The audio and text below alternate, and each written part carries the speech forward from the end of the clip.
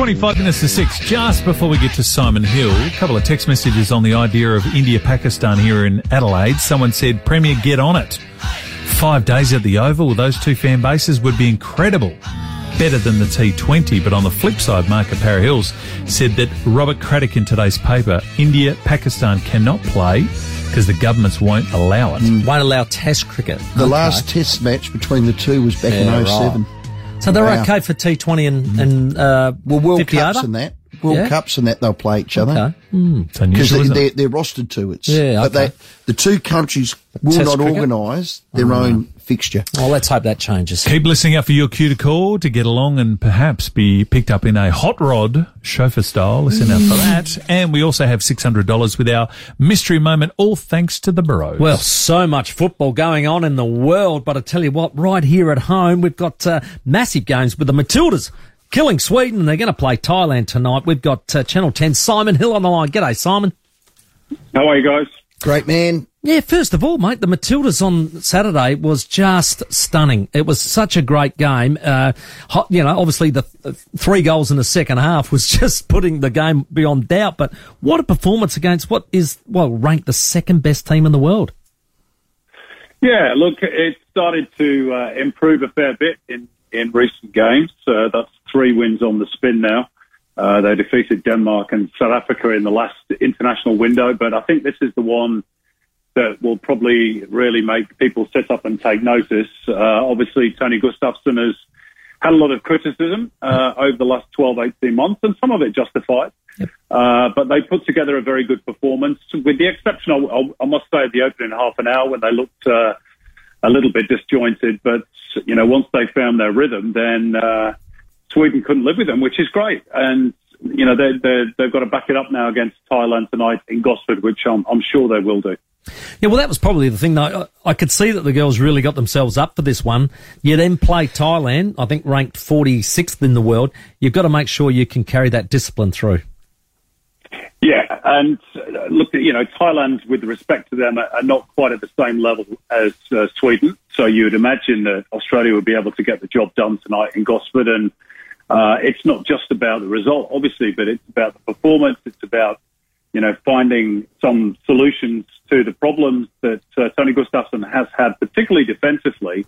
And I thought we, in theory, saw one of those solutions at the weekend with Steph Catley playing as a left-sided central defender. Now, whether he'll do the same thing again tonight, I'm not sure.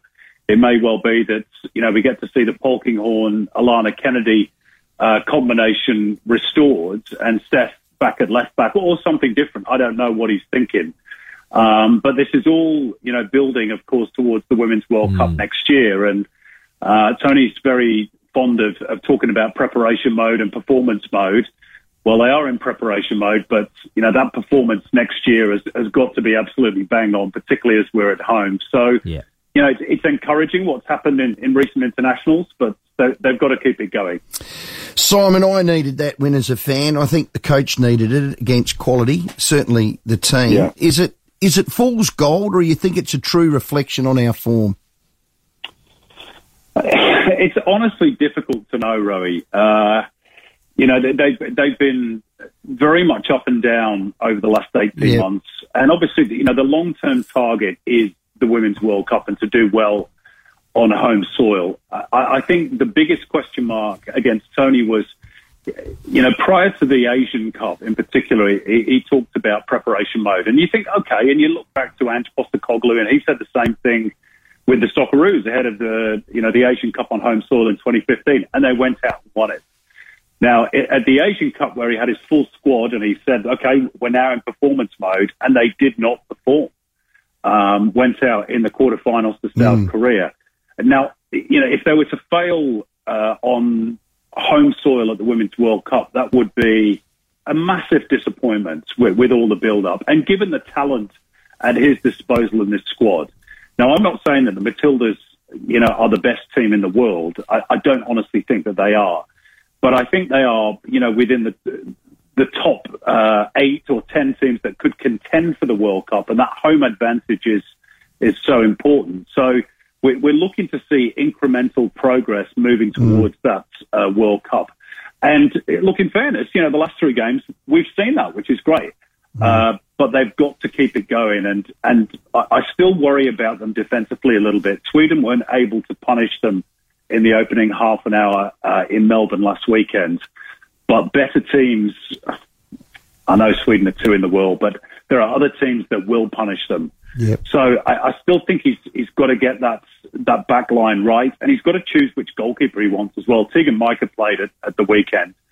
Lydia Williams obviously is her main contender. Jada Wyman might yet emerge, but those are the question marks for me as we go into this World Cup. Got Thailand tonight, Central Coast live on Channel 10. Socceroos are in Qatar. What are your hopes? What are your high hopes? Well, I think it's not being overly imaginative to suggest that there is a possibility that they could get to the round of 16. I'm not saying it's a probability, but I think Tunisia in particular are beatable, and they are the second game in Australia's group. Now, the first game is against the world champions, France, who are one of the favourites. Very, very difficult. But as I've said before, they can be slow starters at major tournaments, and you can catch them a bit cold. If we were to jag a point in that game, or maybe in the third game against Denmark, 4 might be enough to get us through. Now, I know it's easy for me to sit here and say, well, that's 4 points, and it's very easy. It's not. We're not the favourites to go through. In all likelihood, we will come home after the group stage. But I think there's a possibility there. And, we've got some talent in the squad. Aiden Hrustic plays at a very good level in Europe. Aaron Moy, Matthew Ryan, I know he's struggling for club game time at the moment in Denmark. And, of course, we've got this, X-factor called Garang Kuol. Who knows what he's going to do on the world stage? So I think there are reasons to be cautiously optimistic whilst remaining resolutely realistic. Simon, Rowie and I had a bit of a discussion the other day. He said Australia will never, ever, ever win a Men's World Cup. In my lifetime. In his lifetime. So I'm keeping him alive on purpose because I believe that we will win one day. I reckon I've got 7 World Cups left in me, Simon. Now, What's your opinion? Come on. You can be the judge, the executioner. Well, okay, now you're probably not going to like what I'm going to say here, but until this country recognises how difficult it is to win a World Cup and starts investing an awful lot more in facilities, in coaching, in development, in infrastructure, in stadiums, in the league structure itself, and we get to the point where we have 20 or perhaps 30 professional teams, Australia will not only not win a World Cup in your lifetime or my lifetime, but they'll never win one. Hallelujah! And that's just the brutal reality. That is brutal reality. You've got 200 countries, most of whom have football as their national game, and they plough millions into it, and we live off the smell of an oily rag. Well said. Close the book, Timmy. I'll tell you what. You can live on hope, mate. I've been down to High Marsh recently, and because the Women's World Cup is coming, we're starting to invest in our facilities. So, yes, and you can see the difference on. That's the first brick that has been laid for football in goodness knows how, probably since Hindmarsh was redeveloped for the Sydney Olympics. Now, I know you can say, oh, well, they've rebuilt Allianz Stadium in Sydney and the one in Parramatta, but they're not football-specific stadiums. We don't own them, and a lot of clubs still struggle, even for basic things like training facilities. Our coaching development is miles behind. Our youth development is miles behind. 11 professional clubs, and I know I've said this before, you look at our Asian competitors, Japan, they've got 57. Yeah. That's the truth. You're in hot demand, Simon. You better answer that. That might be Channel 10. My dog is coming back from doggy daycare. It might be you with Rowie. That's dangerous. Hey, before we let you go, my very favourite Simon Hill, Man City lost to Brentford at home. What's wrong with your mob? Oh, dear. Thanks for reminding me of that. Look, it was one of those games where, they conceded early. Brentford played very well, actually. Yeah. But City were pushing for a winner, and Brentford caught us late on. So that's football. You can't win every week. What dog you got, Simon? He's a German short-haired pointer, and he's very excitable. Well, is he just a little puppy, is he? He's a year old. He's a big dog. Okay. And he's very boisterous. He doesn't bark a lot, which is good, but he's lively. Let's put it that way. How do you stop him digging? My son's dog digs the whole house up. Well, I live in an apartment, so that's the easiest bit. All right, we're weeing everywhere. Okay, well, thanks for the veterinarian advice. Simon, well done. All the best. Channel 10, big game tonight. Go the Matildas. Cheers, guys. Have a good week. Great work, Simon Hill. Our guest. Yes, 10 Bold. You can see the action tonight from 7 p.m. The Matildas and Thailand Central Coast Stadium. The second friendly. It will be live. And if you need any vet advice, give Simon a call. Well, you can live in hope all you like, Timmy, but he's I got smashed, didn't I? He did. Mm. And he's 100% correct. I'll call around his house too. Don't worry. If he's still going, I'll call around his house as well. Learn from yesterday, live for today, hope for tomorrow. The important thing is not to stop questioning. Albert Einstein. Well, Boom. Albert's on my side. Boom. That is Beautiful. Sam Brown. Boom. Very deep. The 5AA Sports Show Mystery Moments. It's happening. It's happening. And a good evening to Sam. $600 we have to give away. Thanks to the Borough Hotels.